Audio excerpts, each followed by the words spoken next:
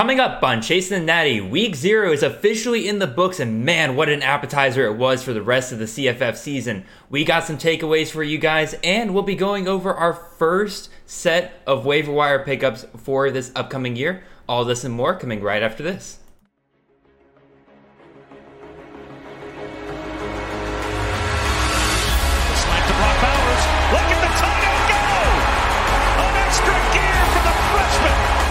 Zappi looking to Jared Stearns, who makes the catch and scores. What a burst! Trayvon Henderson, as advertised, touchdown Buckeyes! This is Chasing the Natty, a college fantasy football podcast.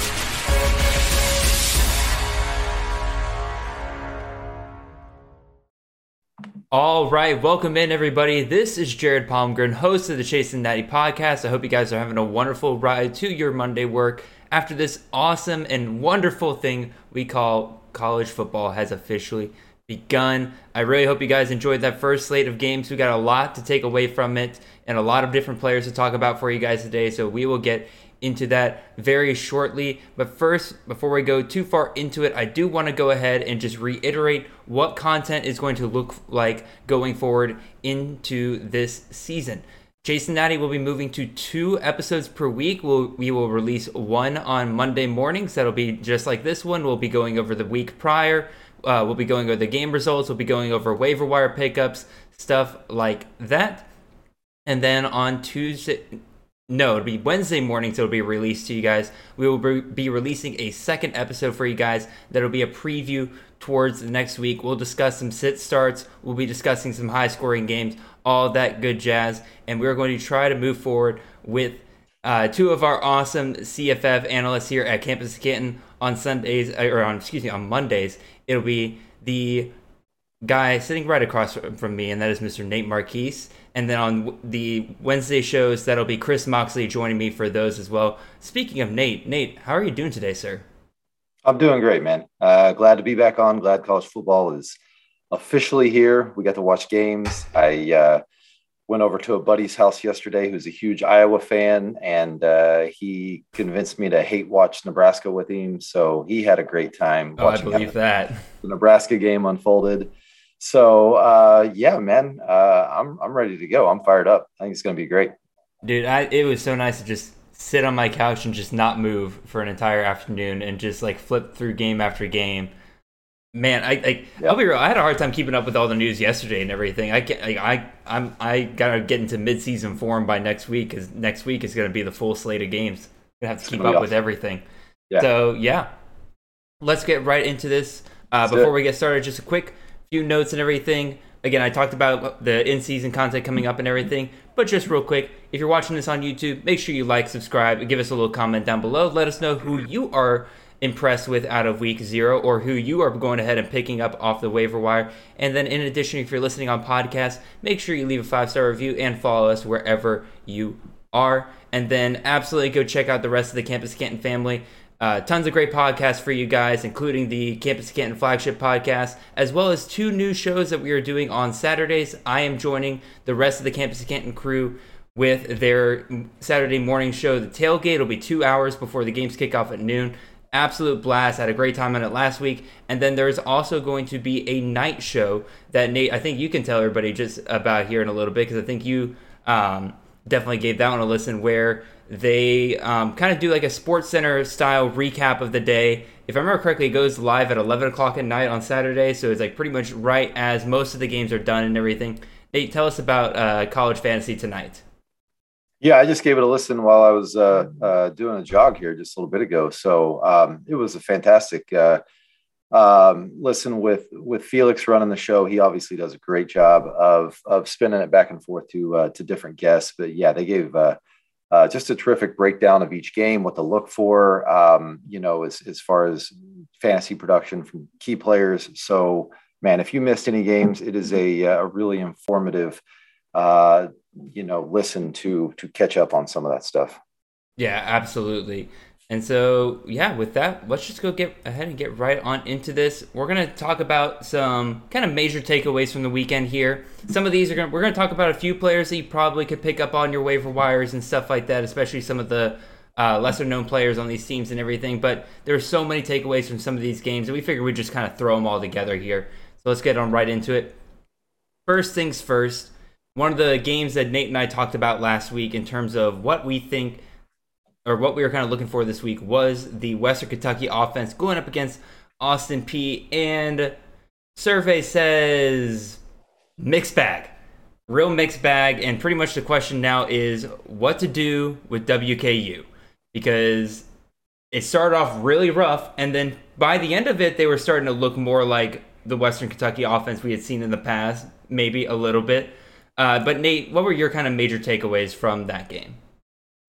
Yeah, I'm with you. There were definitely some concerns early on. The offense, just didn't look like what we had gotten used to with Zach Kittley there. And just what we saw from Austin Reed was a little bit of shakiness early. He missed a couple of throws early on. But in the second half, I feel like they really kind of turned the corner on their style of play. They started to look more like the Hilltoppers did last year in the second half. They kind of opened it up and said, okay, he's a gunslinger.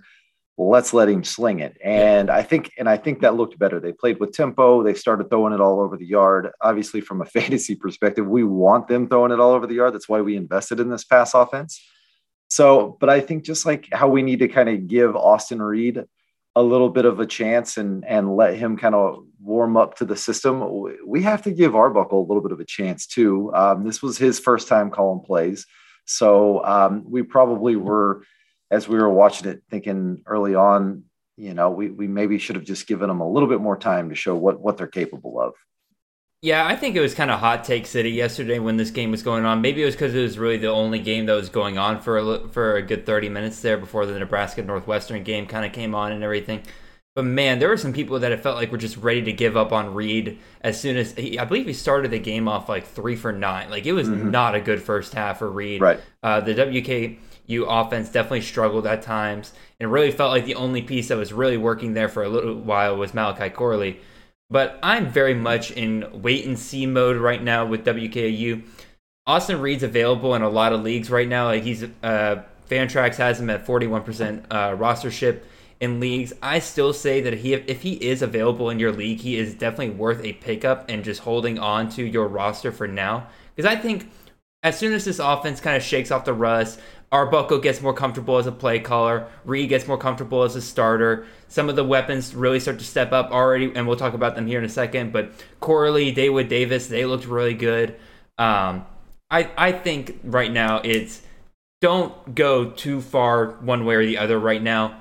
It wasn't a great performance for WKU, but I think they're going to get better. And yes, Austin Peay probably is one of the worst teams they'll play this year because they're FCS, but also, again, they do play in the CUSA, so we're not talking about them taking a major step up in competition from here on out. They play Hawaii next week. And if anybody stayed up late enough to watch and see Vanderbilt put up close to 60 points or whatever, then you know that not only should you not be dropping Austin Reed, but I start Austin Reed with confidence next week whenever he faces Hawaii. So yeah, do not overreact and do something silly and cut ties with some of the guys on this team. Austin Reed specifically, he's going to be fine, man. He still put up 280 yards and 4 touchdowns. It's not like the dude just laid an egg. I mean, if that's solid. A bad performance, right. I am all about this. Again, the only thing that might give you pause is like, well, a bad performance against Austin Peay, but again, it's the first game of the season. How many times have we played this before where an offense looks rough in the first game or two of the season, and then they look really good as the year kind of goes down along? Countless times. One other thing I do want to point out here, or 2 things real quick. Dawood Davis, it is a crime how available he is across most leagues right now. Again, Fantrax has a rostership rate of 25% for him right now. He is one of the main 2 options for this offense going forward. Malachi Corley had a great day yesterday, 3 touchdowns. Obviously, he's going to be a massive red zone target for them. But Dawood Davis, absolutely killed it. 6 catches, 124 yards, and a touchdown. He's, again, as they kind of speed up the tempo a little bit, as they get more volume in that passing game going in the next couple of weeks, he could end up with 7, 8, 9 catches per week. And I think that's absolutely wonderful for a guy that is available in a lot of leagues right now. Now, flip side of it, Joshua Simon. Man, I really was looking forward to Joshua Simon this year. And just, maybe it was a fluke. Maybe they're going to utilize him more going forward. But I think he had 1 target on the afternoon. It was just, for a lot of us who've been hyping him up this entire offseason, just very disappointing start. Yeah, it is frustrating. Keep in mind, again, it was his first game back in literally close to 365 days. He played 1 game last year, got hurt, missed the rest of the season. So his first game back, but he did not get featured really at all in the offense. He had 1 target. It was early, and that was it. They didn't go back to him. I hope that there's, I didn't check to see if he was still running around on the field, but I mean, they just did not seem to feature the tight ends very much. It looks like those 2 top pass catchers, Corley and Davis, are going to absolutely eat this year, and probably not great for Joshua Simon moving forward unless something changes with the system. Yeah, definitely bench probably Joshua Simon this next week, and if he doesn't perform next week, then just cut bait, move on to your next tight end. There will be others, and we'll get to a few guys that might be options here later. All right, move on to the next offense here. Let's go over to Chapel Hill with the North Carolina Tar Heels. And man, oh man, their young offensive playmakers really stepped up in this game. You got the running backs who had a great day. Drake May, just a phenomenal day commanding that offense. Bryson Nesbitt, who I know a couple of people have been touting throughout the offseason as a potential tight end option. He had the second most productive day through the in terms of receptions yesterday. Again, just overall great performance from everybody there. Nate, I'm going to let you start here because you told me beforehand you have a very, I would say, distinct opinion about this UNC running back room. So I really want to hear that. Yeah, let's start with the running backs. I do have strong opinions about it. First off, man, both of them, Hampton and Pettaway. If you've listened to us, if you've listened to Brandon Sanders, then you scoop them up in your dynasty drafts because we've been talking about them for a while, and they did not disappoint. What did they? I was just pulling up their stats here. Yeah, Hampton, I got you. Amari Hampton had 14 carries for 101 yards and 2 touchdowns. George Pettaway had 4 carries for 51 yards, a touchdown, and he also had a reception for -5 yards. So not great on the reception, but And we can compare that to the other 2 running backs that got actual serious playing time was DJ Jones, who actually started the game, ran the first series, didn't really see much of him moving after that. He 5 carries for 10 yards, no touchdowns. Hood was the other guy that got some run when the game was still in the balance, and he had 4 carries for 11 yards, no touchdowns. So, I mean, not only did the freshmen get a lot of run, but they were by far the most productive of that backfield. So as far as between the 2 of them, so whenever I watched film on these 2 coming out, I was convinced that George Pettaway was simply the better player. I think he is dynamic. I think he is extremely explosive. He does catch the ball well, but he just moves so much more fluidly than many of the other running backs in this class. And he played in the spring, but then Hampton shows up late. And the coaching staff absolutely loves this guy. And I mean, he's a brick house. I mean, he's 220 plus. But when I watch him play, the movement skills just aren't there like I see with George Pettaway. So it becomes this weird dynamic of, do you trust what your eyes are telling you, or do you trust what you're hearing from beat reporters and how much they love Amari Hampton? And so that, like we talked about briefly last week, Hampton's actually the guy, even though I don't think he's the better player, that I would invest more in because he is a workhorse type of running back. And we saw that last night. He was the guy that got the bulk of the carries. Yeah. But man, they both look dynamic moving forward. But again, when I watched George Pettaway play last night, my eyes again told me he is a better player than Hampton. Hampton, I was trying to think of a comp that I had for him. The best thing I come up with, I actually don't think it's Javonte Williams that came before him. I don't think that's a fair comp. I think Javonte Williams is way better than Hampton. I actually think poor man's Royce Freeman was kind of what I came up with. A less explosive Royce Freeman was what I came up with Hampton. But make no mistake, if he is sitting on waiver wires, you've got to scoop that dude up. This staff is going to use him often.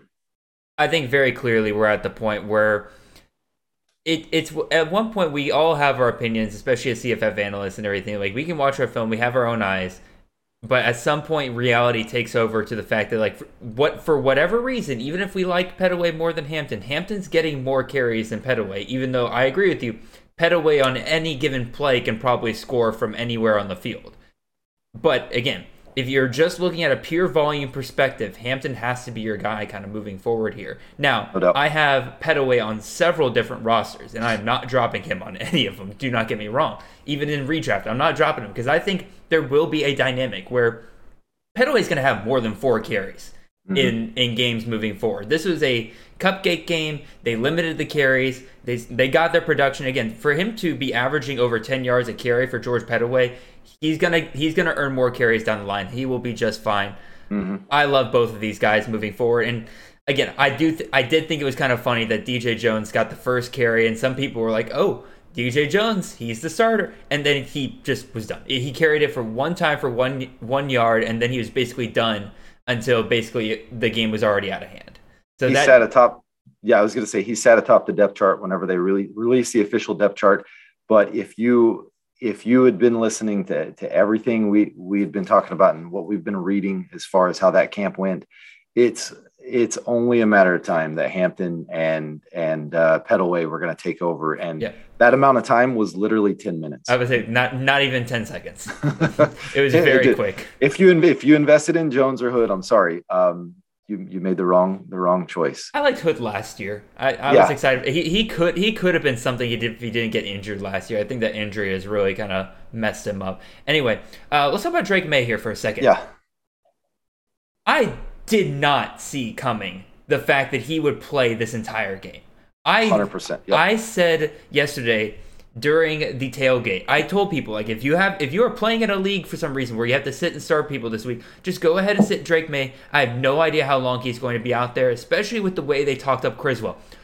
He played this entire game, and he looked phenomenal throughout a lot of it. Now, granted, again, Florida A&M, I know. But even still, the command he had with this offense, performing well, 5 touchdowns through the air. He also ran. I didn't think people were kind of expecting May to kind of show off his legs in this game. Again, Florida A&M, probably a little bit easier for him to show it off and everything, but more and more he does kind of look like he could step up into the role that Sam Howell did, and if they needed him to run, he kind of showed yesterday that he could. So I'm very impressed with Drake May. Again, maybe this is some confirmation bias because I've been on him pretty confidently throughout the entire offseason. I was never really investing that much into Jacoby Criswell, but even still, like, I was very impressed with that. And again, 52% rostership on Fantrax. If for some reason he is available in your league, immediate pickup right now. If he is the starter throughout the entire season, he has top 10 CFF quarterback upside. I'm totally with you. I was shocked at how little run that Jacoby Criswell got. I mean, he did not come in until game was totally out of hand at that point. Midway through the fourth quarter is when he started seeing some action. So, Drake May looked pretty good at times. He did miss a couple of guys, but overall, I mean, geez, you can't be upset at all at how that first performance was. I will say there's some serious red flags with this offensive line their pass protection. My God, it's Florida A&M, and they were hanging out in the North Carolina backfield all game long, putting pressure on him. So I do fear that he will be forced to make decisions quickly. And it's kind of the same thing we ran into North Carolina towards the end of the last season, is that they started to blanket oh my gosh, the wide receiver, Josh Downs. Jeez. They started to blanket Josh Downs towards the end of the year. And what happened? Howell was running 20 times a game towards the end of the season. I mean, he was going towards 100 yards almost every other game, second half of the season last year. Mm-hmm. I think May's going to be forced to run a little bit more than we anticipated because the pass protection just does not look good there at North Carolina. But man, Josh Downs looked good though. Holy jeez, he looked awesome, man. He's phenomenal. Oh yeah. I was a little worried about Josh Downs at first because I'm like, okay, maybe they're just not going to play around with him that much in this game. They're going to wait it for others, and then like the second half, he just blew up completely and for 2 touchdowns. And I'm like, okay, well, there's a Josh Downs we all know and love. He's stud. Speaking of receiving options, 2 guys to talk about here: Bryson Nesbitt, the tight end wide receiver kind of hybrid player they have there, finished the day second on the team in receptions. He had 4 receptions, 53 yards, and a touchdown. Do we think that continues there, Nate? And then on top of that, where's Andre Green Jr.? We heard all offseason about how great he was going to be once he got out onto this field. We all thought that he was set up for starting time here, and he's got a big fat 0 from yesterday. Yeah, he's one of those guys similar to Hampton. Came in late, did not play in the spring, but the reviews on him were just so overwhelmingly positive that we just assumed he was going to play some kind of a role week 1. It appears he's a little bit further behind and maybe a little bit more raw than we anticipated. So that's a little bit concerning. He's looking more right now as a stash than somebody that can contribute this year. And I thought, I put together my tier 1 of P5 freshman wide receivers, and I included him in that tier with Burden and Stewart over at Texas A&M. And boy, Burden and Stewart are locked in starters, and it does not appear that Andre Green is going to see that much, at least for the next few games, actual play time. So as far as Nesbitt's concerned, yeah, he looked good. He's one of those guys that I highlighted. I wish I would have got more shares of before this season started, because he's a tight end, but he's really a wide receiver that can play the boundary. He can stretch the field. He's that type of guy. So yeah, I do think that he can be a factor in this pass game. Yeah, no, I'm definitely again, Nesbitt 21% rostership on Fantrax. If he's available, I say if you're not in love with your tight end option, just go ahead and pick him up. And I think he'll probably be better than whoever you got sitting there, unless it's again like Meyer, Trigg, Bowers, or somebody like that.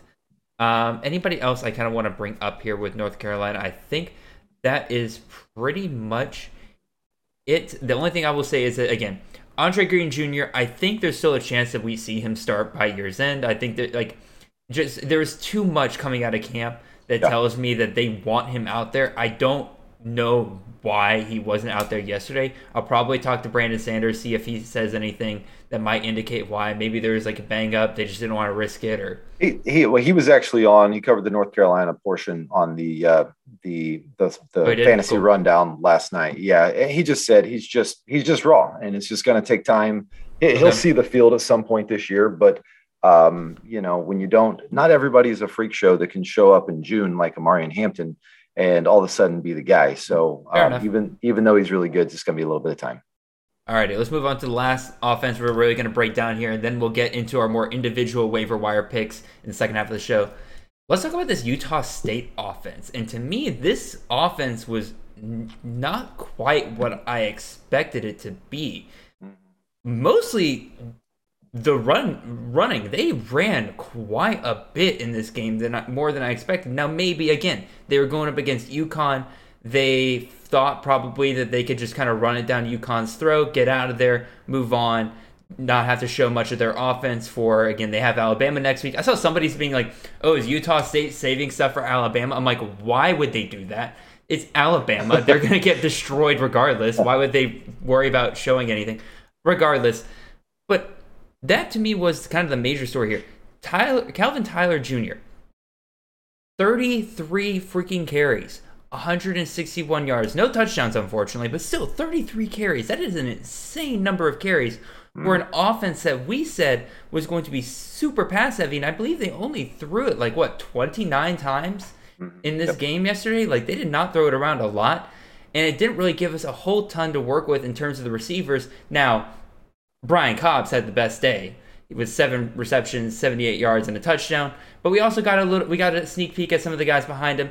Kyle Van Leeuwen had the best day of the slot receivers. He had 3 catches, 54 yards, and a touchdown. And then Justin McGriff, the other boundary receiver, pretty much had an identical day to Leeuwen. Yes. 3 receptions, 53 yards, and a touchdown. I think those are going to be your 3 moving forward. Again, I know me and Nate were both kind of rooting for Nana. I was rooting for Tyler Vaughn. Tyler Vaughn had an okay day, but Lewin definitely kind of seemed to be making the bigger plays out of those slot guys. What are your thoughts overall on this offense, Nate? The run games, the receivers, what are we thinking here? Yeah, it's week 0. I'm not going to freak out. Logan Bonner did look a little uncomfortable at times. They looked like they had a little bit of trouble establishing their normal identity that you see from a Blake Anderson offense. Yes, as you mentioned with Calvin Tyler, if you're going to give me a running back that has a 35 touch workload, I am very interested, even if it is Utah State's running back. I'm going to be interested in that level of volume. Now, obviously, they play Alabama next week. He's not going to get 35 touches.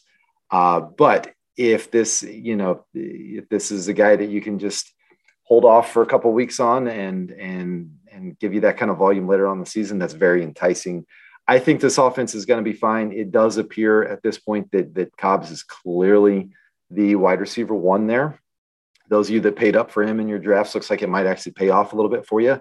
I still don't expect Evan Tompkins type numbers, but he looks like he's going to be a solid 75 to 100 plus yards with a touchdown each week. And really that's all you can ask for. So it'll be interesting to see how the wide receivers play out. I watched bits and pieces of this game. I think what we saw from McGriff is what we're going to get, a guy that kind of bullies people in the corner of the end zone, uses his 6'6", 6'7" frame, and we'll have a spike in production just based off his touchdowns. I don't think he's going to be a guy that's going to get you 8 catches for 100 yards very often. So I agree. I think Cobbs is a nice solid play, and we'll see on gosh, I'm going to struggle with his name too, Lewin. We're going to see with Lewin as far as if he can keep up this pace and control the slot, because I do think that Vaughns and Davis are going to push him throughout the season. I agree. They're definitely both nipping at his heels. Here's the other thing that I'm kind of thinking of, and this is where I'm going to go off into conspiracy land here and everything. We've heard the possibility that Logan Bonner has been injured. Is he still recovering? Because he played the entire game, and he looked like he wasn't super injured. But it is very uncharacteristic of his offense to have their lead running back carry it 33 times. Are they protecting Logan Bonner right now, especially against a weaker opponent like UConn, while he's still recovering from whatever's been going on this offseason? Do we think that's a possibility? Yeah, I think that's a fair assessment. I mean, this guy had knee surgery in the offseason. He didn't play much. He didn't play at all in the spring. He didn't even play much in the fall. Yeah, I mean, it's fair to think they're going to ease him back into this thing. They got Bama next week, and then maybe they start to take the training wheels off a little bit after a few weeks into the season, and this offense is kind of humming like we expected it. Yep.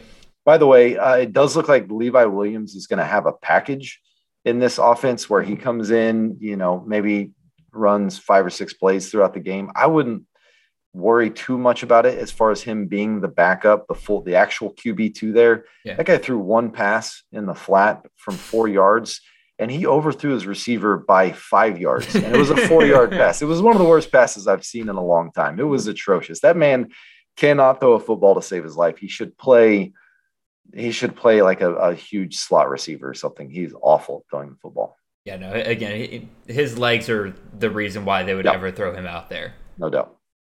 Alrighty, I think it is now time to kind of move on to our waiver wire pickups for this week. So for those of you who didn't watch last year, I try to, going forward, I'm going to try to keep this under 40% rostership on Fantrax. That is mostly there just so that I'm actually giving you guys that are probably going to be on your waiver wires. Each week you can at least go and check to see if they're available and everything like that. Obviously, there's going to be some people that are going to break into this regardless because it's just so important for them to talk about. But that's kind of the loose rules that I'm going with here. Now, what we will not do is kind of set a limit on how many points they had to score from the previous week. Because Nate and I had this discussion kind of before the show today where the guy the best waiver wire pickup you can pick up some weeks isn't the guy who scored a ton the week before. There are other indicators that show that there's going to be massive production for them down the line, and a lot of that has to do with volume, targets, how many carries they got, how much did they separate from the rest of their pack, and we'll definitely get into some of those guys as we kind of break those down. And again, normally, once the full season gets started, I'm going to try to have 5 QBs, 5 running backs, 5 wide receivers, and 3 tight ends for you guys each week. But again, it was week 0, so there were some slim pickings, especially at quarterback and tight end, and then we'll definitely have the full slate of running backs and wide receivers here. So yeah, let's get started with this. Only one quarterback really for this week, because again, we talked about Austin Reed already. We talked about Drake May. Again, if they're available in your leagues, they're available in a lot of leagues, go ahead and pick them up. But the other one I kind of want to talk about here, Nate, is Casey Thompson.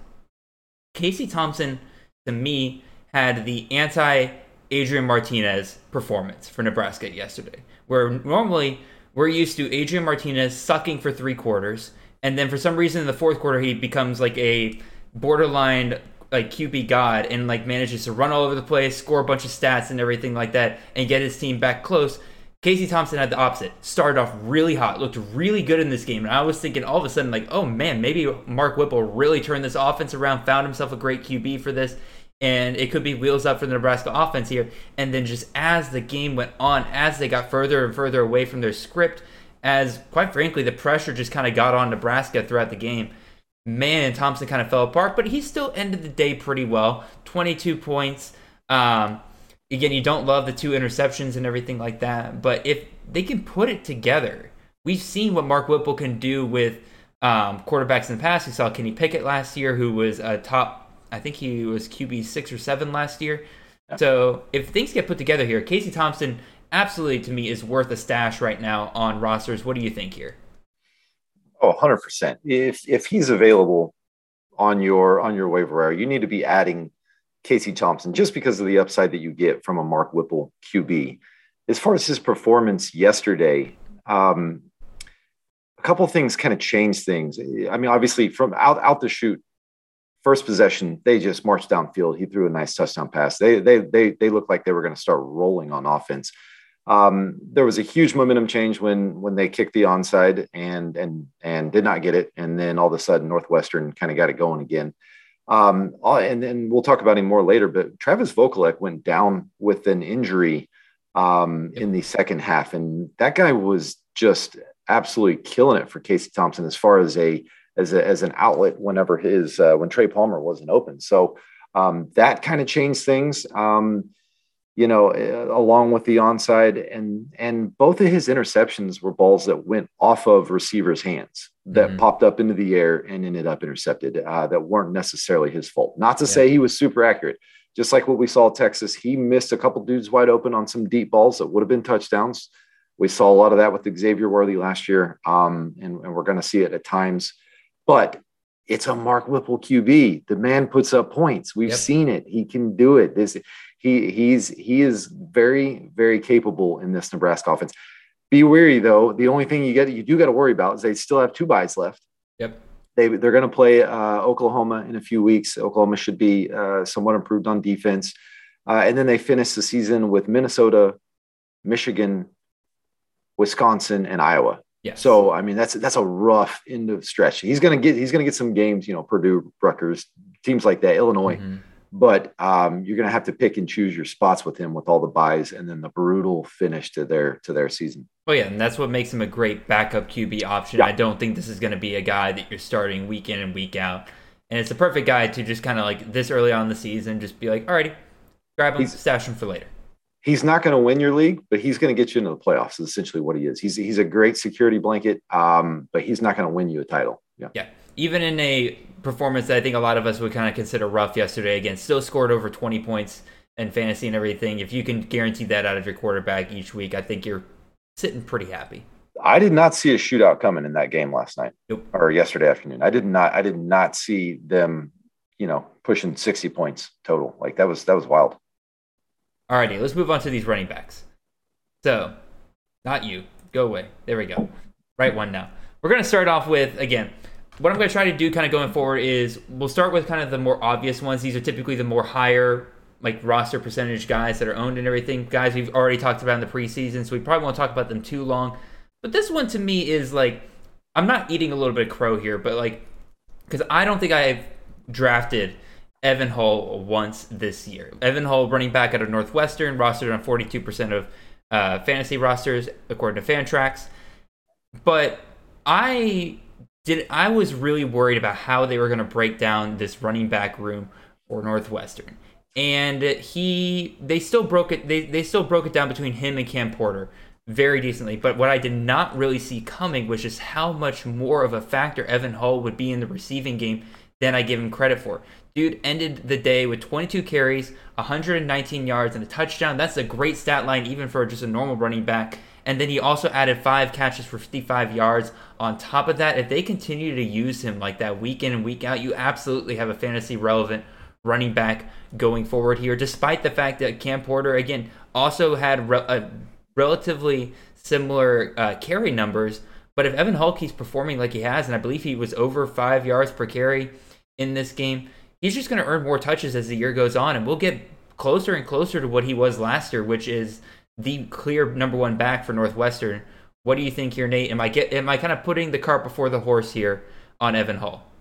No, I think if you've looked at the analytics of what Evan Hull's capable of, and if you listen, Noah Hills for C2C turned me on to him because he did a breakdown of Evan Hull, and I was like, holy crap, this guy's pretty impressive with what he's able to do if you take a pretty deep dive into how he's performed. So didn't really surprise me too much yesterday. He's better than Cam Porter. I hope that they continue to be able to give him a pretty heavy workload. The nice thing is, even though they've got a bye next week, their following 3 games are Duke, Southern Illinois, and Miami of Ohio. Yep. So those are 3 pretty enticing games. He's a really good player, man. He makes big plays. It's going to be interesting to see if Northwestern can support 2 running backs because they just haven't been a dynamic enough offense in order to do that. It's been one does well when the other one's hurt.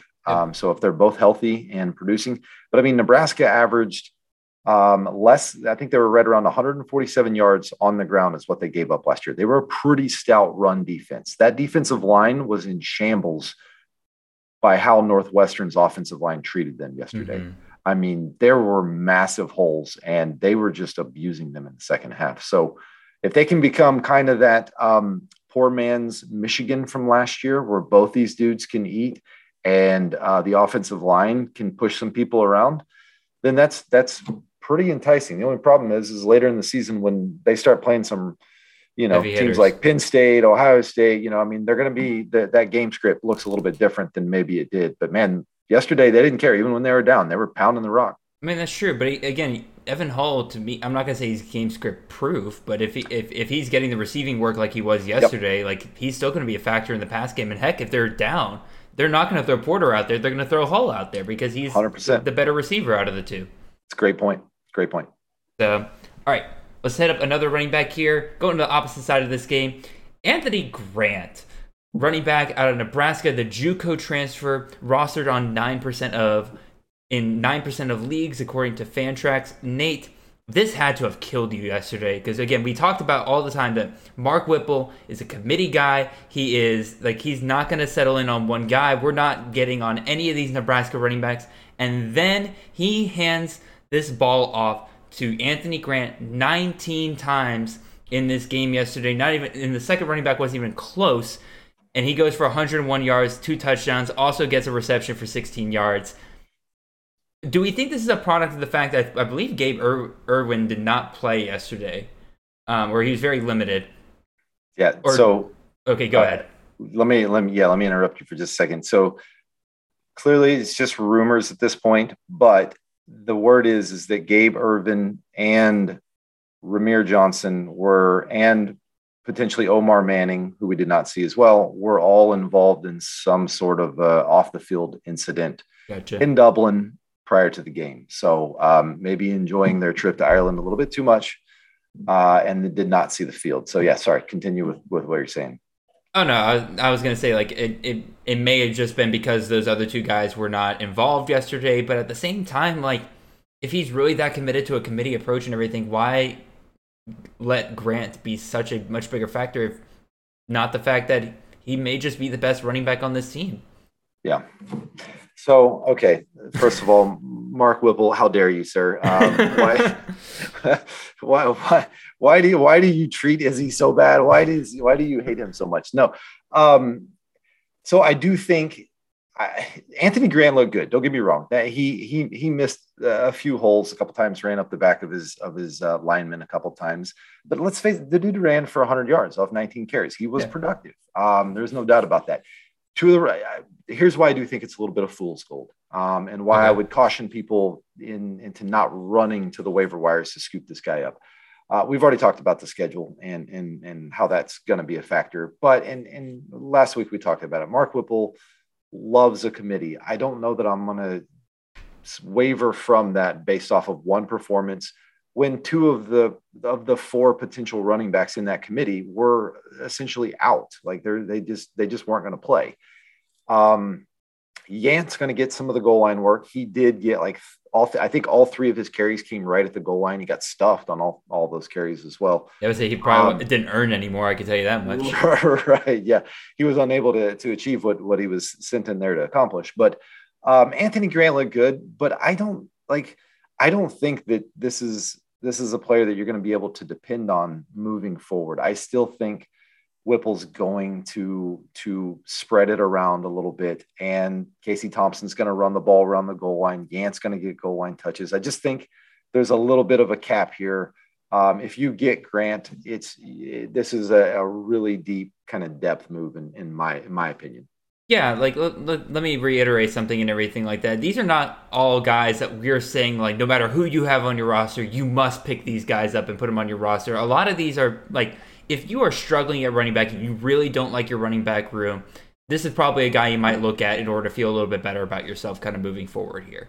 Or a kind of a plug-and-play guy on different weeks. What were you saying, Nate? Sorry. Well, I was just going to say, I think this is a great example of what you talked about when we opened this waiver wire discussion. If you're the type of owner that on Sunday afternoons or Mondays before your waivers run, if you click on the available players and you see at the top of that Fantrax list, Anthony Grant, and you're like, oh my God, 100 yards, 2 touchdowns. This guy just showed out and I've got to get this guy.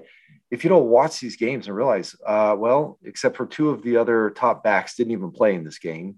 And there's a history of a committee. There's a level of nuance you kind of have to look at with some of this stuff. So yeah, we're going to talk about some guys that should definitely be considered, but we're also, there's times when you got to kind of pump the brakes on some of these guys. And maybe he's somebody you bid a couple of dollars in your FOB. You don't go and bid 10% of your FOB budget on. Oh, I agree 100%. Right. All right. Nate, not a big fan of Anthony Grant, but let's see if he's a bigger fan of this next guy here. Aiden Robbins, running back out of the University of Nevada, Las Vegas, rostered on 3% of rosters according to 3% of leagues according to Fantrax. Robbins was a guy like leading up to it was like a DFS darling. A lot of people were kind of throwing him out there as like a cheaper option for DFS this upcoming week, and I said, you know what, like if he hits as the UNLV main back, that's going to be somebody you want to roster on the way down. Charles Williams had a great year last year. He wasn't like the sexiest of running backs to have, but he finished as the RB16 last year. And we saw in this game, Aiden Robbins, not great in terms of efficiency. I think he had 10 carries for 35 yards, but he also had 3 touchdowns on the day. This was a guy that once they got around the goal line, they threw him out there, and for the first couple of drives, he was the main guy they were handing the ball off to. And then once they got later in the game, they had a little bit more fun with it. They were playing Idaho State, literal potatoes in football uniforms. So they just had they just had a good time on offense. But he was the first back out there, and I think that this is somebody that we got to keep an eye on here. And again, if you're looking for depth for your RB room kind of going in for a few weeks, and you're looking for a team that's going to have I wouldn't say the hardest of conference schedules once we get around to it, they play in the Mountain West, I think this could be a guy that you're looking at here. What do you think, Nate? Yeah, I think if you play in deeper leagues, he's somebody I would consider. You made a great point. Charles Williams was a fantasy monster. And this system has shown that they can really feed one running back. And if he becomes that guy, even if he's not as good as Charles Williams, there's still some value there. So I would say, temper expectations. He had 11 touches and still had 3 touchdowns. That's not super sustainable. We want to see more volume. I think, how they perform in future weeks, coming up, he's somebody maybe I would kind of monitor. I don't know that I'd probably add at this point. Now, if you're in a super deep league, then yeah, you gotta roster the RB1 for a UNLV running back system. So, but yeah, I mean, I probably just kind of monitor this, and if we see, week 2, all of a sudden he's getting that volume we want to see, 15 to 20 touches. Mm-hmm. Okay, then I'm interested. So here's the thing with him, and Nate, you kind of brought it up yesterday in our Slack channel when we were talking about the UNC running backs. You mentioned yesterday that if they shut down Amari and Hampton some point during the second half, that meant that they were going to try to save him for future weeks. That this was their guy, they felt good with it, they're going to go forward with it. Robbins was the guy for them on the first couple of drives here, and then they just shut him down. He was done for the rest of the day. Again, he scored 3 touchdowns, and then they just shut him down. He didn't really play a whole ton the rest of the game. So that to me is kind of an indicator that going forward, he's going to get more volume than he got in this game. Again, they played Idaho State. They were up 38 to 7 at the half. This game was never even close. Yeah. And so again, they shut it down, got some of their other guys out there. We'll talk about the other kind of major player here in terms of who we might want here out of UNLV. But I feel pretty confident about Robbins kind of moving forward. And again, do I think he's going to be Charles Williams? Probably not. I think Charles Williams kind of got his role after year of being there at UNLV. Robbins, the new guy in town here. But I think that, or the new starter in town here at the very least. Again, stash him. Don't start him next week. Again, it's definitely a wait and see kind of deal. But if you have a deep enough roster, go ahead and pick him up. Let's go ahead. Go ahead. I was just going to say, rest in peace, Harrison Bailey. Oh my God, dude. To go from a highly touted Tennessee quarterback to now the backup that gets garbage time for UNLV versus the terrible Idaho State Bengals or whatever they are. Yeah, and goes 3 for 8. I'm sorry. Rest in peace, Harrison Bailey. Your fantasy relevance is now done. Yeah, if you have him on a dynasty roster, just cut him. Just cut him. Chuck him away. Put him out of his misery. All right, let's go another G5 quarterback here. Nathan Carter, running back out of UConn. Yesterday finishes the day against Utah State with 20 carries for 190 yards. No touchdowns, and he had an extra reception for 10 yards. Again, no touchdowns on the day. But man, 10 yards per touch. Here's my question. Do we trust Nathan Carter here on UConn? Because we have Kevin Mensah in the past that has done well for UConn as their main running back, despite UConn being terrible. Or is this just indicating to me going forward that anybody who has a running back against Utah State immediately needs to be starting? Because 10 yards a carry for Nathan Carter, again, on a team that is not very good, kind of indicates to me that Utah State's defense might become the Mizzou defense this year. Yeah, everybody's looking for that. Okay, who's the D that's going to give up 200 plus every game? Yeah, I mean, we briefly talked about him last week, and I said, I do want to see how this kind of plays out. Also, we are going to be, if you're listening to this, it's at least Monday morning, and it's going to be depth chart week. There's going to be depth charts coming out all over the country, Monday, Tuesday, Wednesday next week. This is a great example of don't look too much into the depth charts. Yes. Nathan Carter was second on the depth chart. He absolutely obliterated Utah State. And he was good last year. That's why I wanted to see how he could perform. He was good at times, but yeah, the problem is it's UConn, and are they really going to be in enough games in order to use him as much as they'd like? They do look improved.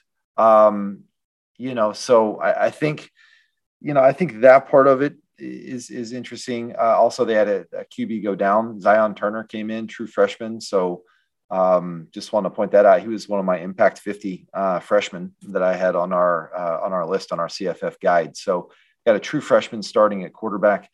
Yeah, it's just, boy, you can own him. It's going to be really hard to have confidence when you start him. I agree. That's the thing. He's the type of player, and I kind of put Mike Wright for Vandy in the same category.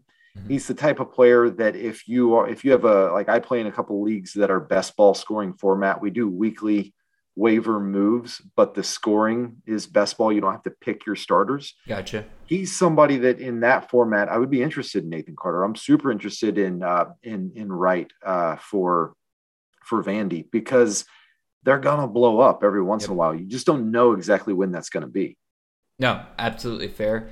All right, I know you got to go here relatively soon, Nate, so we're going to keep it moving. All right, perfect example here on this last running back we're going to talk about. Shadrick Byrd, running back out of Charlotte. This is a man that yesterday would have scored 6 fantasy points. This is not somebody that when you run to your waiver wire and you look at the top performers from the past week, he would be anywhere near the top. We are recommending him here today. Why? Well, we thought that Charlotte was going to be a team that split the carries a whole lot more. That did not happen yesterday. Shadrick Byrd had 14 carries, and I believe the next closest person to him had 3 carries. And those are both quarterbacks. The next closest running back had 1 carry. Exactly. So Byrd was clearly the number 1 running back yesterday for this team. There, again, you don't love that they didn't perform well against a team like FAU, but in a couple of weeks, this upcoming week, they play William and Mary. If Charlotte can't run the ball on William and Mary, then there's no value to be had here whatsoever. But in CFF, you just want bell cow backs. You want guys to monopolize the backfield, monopolize the touches. And Shadrick Byrd, as of right now, looks to be that guy for Charlotte. And if they can get that offense working a little bit better than they did yesterday, like, my God, they went like 2 for 11 on third downs yesterday. It was something awful. Shadrick Byrd is somebody that is a very, very sneaky play right now. What do you think about Byrd, Nate? Yeah, I agree. Same situation as Robbins. If you're in a deeper league or if you're looking for some depth and you want to see, you want a guy that could get through that high volume, I would definitely keep an eye on Shadrick Byrd. There was talk that he was going to, play pretty well this year. And man, anytime you get a running back that gets 16 touches and the next closest got 1, I'm interested for sure. 100%. This is a good offense. Like I think there's a chance that this offense performs better than what we saw yesterday. I think that was a bad performance, but there's opportunity for this offense. And it would help if their starting quarterback didn't get hurt in the middle of the game. He came back, but he was definitely out of the game for a little while. Definitely probably screwed with some of the momentum there. Yeah. All right. Moving on to wide receivers, another great example of a guy that would not have a ton of fantasy points from yesterday. In fact, he had a very disappointing stat line for me yesterday because he should have done way better than this. Part of it was his usage. Part of it was just bad luck. But Isaiah Williams, wide receiver out of Illinois, rostered on 40% of leagues right now, 7 catches for 26 yards yesterday. So many people will focus on that 26 number. The far more important one is that 7, and then even further than that, the 9 targets that he got yesterday. 10 targets he got yesterday. You want wide receivers on your fantasy team that are going to get that much volume week in and week out. You're not going to have a terrible luck with Isaiah Williams every single week. Dude should have had so much more production yesterday. Part of it was a touchdown that was called back because his knee barely hit the ground. Another one was he had two big plays that there were flags on the play, like an infraction, blocking penalty, and just totally nulled. I mean, so he actually just not his fault. Technically he probably had 12 targets. Yeah, I mean, it's just. Totally agree. I went back and forth with somebody on Twitter briefly where they were just like, "Oh, I'm so tired of hearing about how Isaiah Williams is going to get used and they don't use him." I'm like, dude had 10 targets yesterday. Dude would have done what he was supposed to do yesterday, and we would have all been super excited for Brett Bielema, this Illinois offense, for their usage of Isaiah Williams yesterday. It's just every big play that he had happened to get called back. It was just a very frustrating day overall for him. But he is still somebody you need to be picking up on your waiver wires if he is available. Because, again, you get that volume every single week.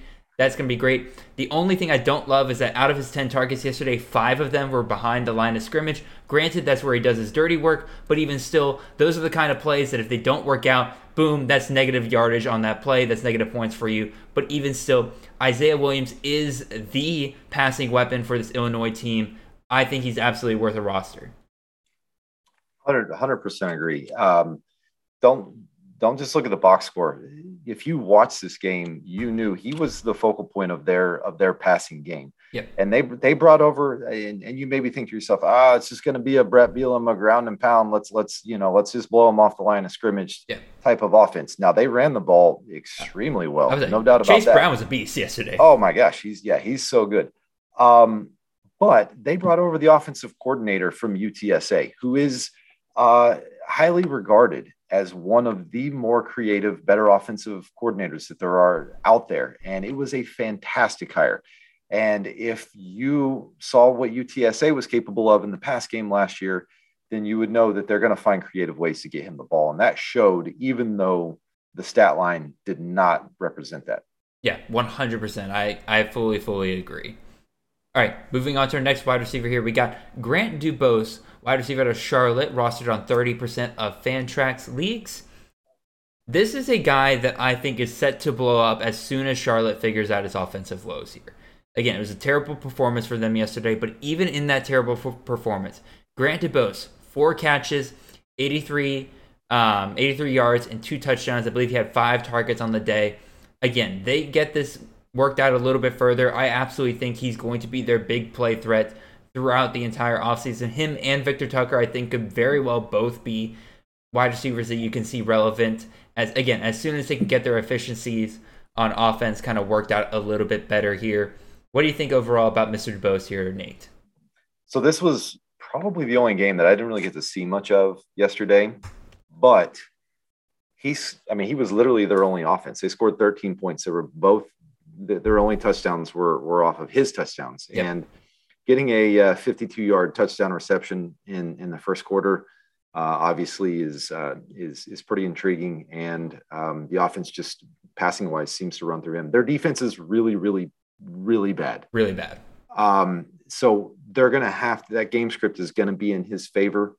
So yeah, it would not surprise me if we see some outbursts like this from him throughout the season. He is somebody you could get for pretty cheap off of waivers if he's not rostered in your league, and I think he's got some pretty decent upside. Yeah, because again, like the Charlotte number 1 wide receiver isn't really a sexy position to have in CFF as of right now. Again, it's not something that everybody's like, oh, I need to go check out that Charlotte game because I need to figure out who that wide receiver 1 is. Right. So you can probably kind of sneak him under the radar right now if he's available. All right, keeping it going here. Let's get the wide receivers. Tyron Smith. Man, this was fun yesterday. Wide receiver out of UTEP, rostered on 11% of leagues. Awesome day yesterday for UTEP, even though they lost. 7 receptions, 127 yards, and a touchdown. Dude was blowing it up from the beginning of the game all the way to the end, always involved.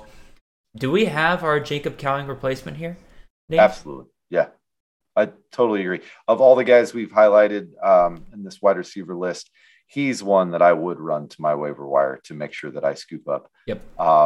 This dude's a really good player. Obviously, there's a void left behind from Jacob Cowing moving on to Arizona.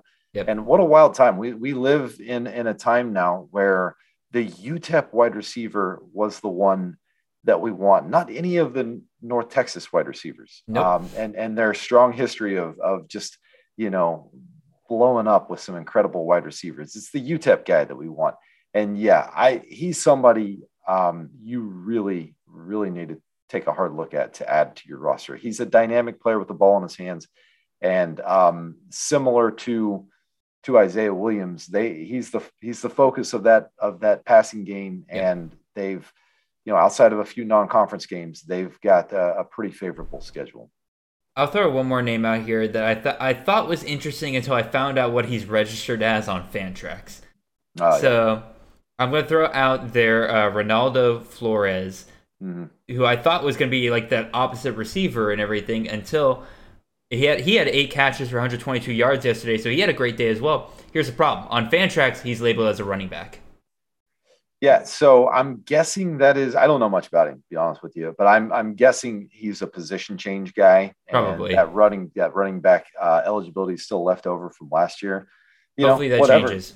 Yeah, I mean, but whatever. I mean, maybe I would keep an eye on it if he's somebody where Fantrax adds the wide receiver, he gets dual eligibility like a Jordan Whittington or something like that. Oh yeah. That then becomes a little bit more intriguing if we see a pattern of him getting the amount of targets that he got last night. Yeah, no. I'm not saying pick him up off the waiver wires. Sure. He's definitely a watch list guy. Like, just keep an eye on him. Yeah.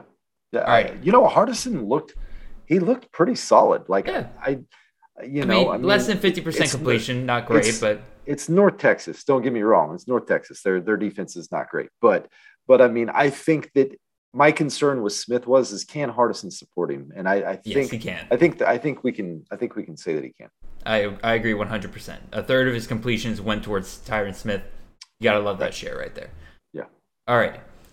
One more wide receiver here. This one to me is once again, you're playing the game of how much of this was him just being that dude, and how much of this was the fact that, again, this is UNLV playing literal potatoes in football uniforms. Ricky White, wide receiver out of UNLV, 8% rostership in Fantrax leagues, had 8 receptions, 182 yards, and 2 touchdowns yesterday. Like, again, where do we go with this? Because here's my kind of thought process. Again, part of me is like, okay, yes, obviously the 20 to 25 plus yards per catch every single is probably not going to be sustainable every single week. 2 touchdowns out of 8 catches probably not going to be sustainable every single week. But it did strike me that they kept him out there for a good while. Like, again, throughout the game, they kept going to him. It wasn't like this came off of 1 or 2 big plays. They kept him out there for a while. They gave him plenty of targets. I think, again, Kyle Williams is fine, but I think if I am going to pick up a UNLV wide receiver going forward here, it's going to be Ricky White, former Michigan State wide receiver, showed flashes while he was there. I think this is one of those best case scenarios where a talented guy takes a step down in competition, and he's going to flash here in the Mountain West. What do you think, Nate? This is a really good G5, sneaky good wide receiver room with him and Williams in it. They're both really solid talents. My concern here is not with the ability. I think Ricky White does have a ton of ability. He popped at times at Michigan State. Now he was constantly in the doghouse and having some off the field issues that were a concern, but talent wise, he's great. I think the thing I'm most concerned with is, can this system support a really fantasy relevant wide receiver when they're not playing Idaho State? So I think that's the biggest question. They got to bye next week, and then they face Cal in week 3, and then they face week 2, I guess. And then they face North Texas in week 3. So we'll have a pretty good idea after those first couple games when they're back after their bye. Yep. But it's a situation where I'm willing to roll the dice on the talent. Yes. Because I do think this could be a big fish, small pond situation here. Yeah, I agree 100%. And again, obviously, I'm not expecting 182 yards any given week. I do really like, again, the fact that they were playing a lesser opponent and they still found a way to get 8, 9, 10 targets his way throughout that game. So they're clearly making a point to get it to him. Yeah, and if you can pop occasionally, and I mean, I think he had a week at Michigan State. This was during the COVID season, where he went for 150 to 200 yards, and that was on a team that had Jaden Reed and Naylor and some of those other guys. And when you can show out with that kind of talent in that wide receiver room, you have my attention. And then you go to a small place like UNLV where you can get that targets that you didn't maybe get before. Man, if he can get right and stay on the field, he's got the talent. Yeah, 100%. All right, let's finish up with tight ends here. We got 2 on the docket here for you guys here today. First of all, Nate kind of mentioned him earlier. Travis Vokolek, tight end out of Nebraska, 9% rostership on Fantrax. Yesterday finished with 5 receptions, 63 yards. Injured about halfway through the third quarter, if I remember correctly. Went out pretty early into the second half. Austin Allen was the number one tight end or the number one receiving option for Nebraska last year. So this is obviously not a coaching staff that is not afraid to use their tight ends. And like you mentioned, Nate, he was a safety blanket for Casey Thompson yesterday when Palmer wasn't there, when I forget the other receiver's name who had a pretty good day. When he's not there. Isaiah Castaneda, the New Mexico State transfer. Yeah, he had a good game. So like when they're not open everything, he's a great dump off option for Casey Thompson. Again, I really do think him being out of the game impacted that game yesterday. Probably would have gotten even more workload. This is just a position I think going forward in fantasy is the Scott Frost or just the Nebraska tight end that we're just going to want. He's going to be a guy that's productive. We really saw it like come down the stretch last year with Austin Allen. I'm trying to see if I can find him. Yeah, Austin Allen finishes at tight end 25 last year. Probably would have finished even higher if they kind of figured him out earlier on in the offseason. I kind of like Travis Vokolek as a pickup option. Once again, kind of similar to Bryson Nesbitt earlier, where if you picked like a random tight end at the end of your draft, like expecting to find somebody off the waiver wire, this is one of those guys to grab off the waiver wire. Yeah, so I'll even take it a step further. If you take a look at Mark Whipple tight ends, look at what he did at Pitt last year. Between Lucas Kroll and Gavin Bartholomew, we're looking at right around 70 catches, 700 yards, and 10 touchdowns. Kroll was the tight end 19 last year, and Gavin Bartholomew is the tight end 41. And that's with them splitting. There's nobody that Vokolek is really splitting with here. The young guy, what's the other tight end? Fedone. Yeah, Fedone got injured. We're not really thinking that he's going to be back anytime soon. It sounds like it was pretty serious. So yeah, we've got a situation where system opportunity are kind of meeting here, and he looked good. I don't know it's Sunday afternoon. We don't know the injury status. From what I heard, I did a little bit of research into it this morning. It sounds like the coaching staff expects him to be back relatively soon, if not this upcoming week. Yeah. I think if you invested in Josh Simon, go pick up Travis Vokolek. I think so as well. All right, let's hit up one more tight end here. Again, this was kind of a surprise one. Again, I'm scraping a little bit of the bottom of the barrel here in terms of like trying to find some guys to talk about a tight end because, again, week 0, not a ton of tight ends. But Jake Roberts stood out to me. This is a tight end from North Texas. We have seen in the past Jason Pirtle be very productive for this North Texas offense in the past, and he finished second on the day in terms of receptions and production. He had 54 yards on 4 receptions and a touchdown. This is definitely, again, maybe not somebody you're running to the waiver wire to get, kind of like Vokolek is, but he's definitely somebody I would keep an eye on kind of going forward if you grab the tight end you really like, but that tight end's really not looking too great in a couple weeks from now, this is a guy that you probably need to keep on your watch list and say like, alrighty, now's the time, I'll pick him up, because I guarantee you this is not going to be a guy that people are immediately picking up off our waiver wires this year. Everybody's going to kind of be waiting on him if they even know he exists. Again, he is, according to Fantrax, rostered in 0% of leagues right now. So Nate, what do you think about Jake Roberts here? Yeah, I think I probably want to see another week or two out of him before he's a for sure ad for me. But if you're, like you mentioned before, if you're one of those people that waited or like to just kind of take a tight end every other week, just based off matchups and that type of thing, I think Jake Roberts is a decent option. He's shown some potential. If you're in a dynasty league, he's a sophomore. He's somebody that I'd keep my eye on. Yep. But yeah, I mean, I want to see him string together another couple games, but I think there's opportunity here. The offense has got to be better passing the ball than they were last year. They look decent passing the ball against UTEP. So, but it's UTEP. But it is UTEP. But yeah, he's somebody definitely worth monitoring. Yeah. 100%. All right, that brings us to the end of our show here. Nate, really appreciate you coming on here and everything, man.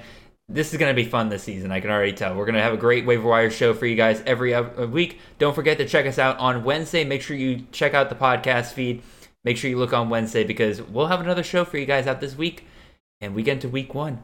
The CFF season officially starts this week. This is the week where we all have to actually remember to set our lineups before noon on Saturday. Don't forget to do that, y'all. But even still, awesome job. Really appreciate you guys, and we'll see you guys later this week. Have a wonderful and blessed day.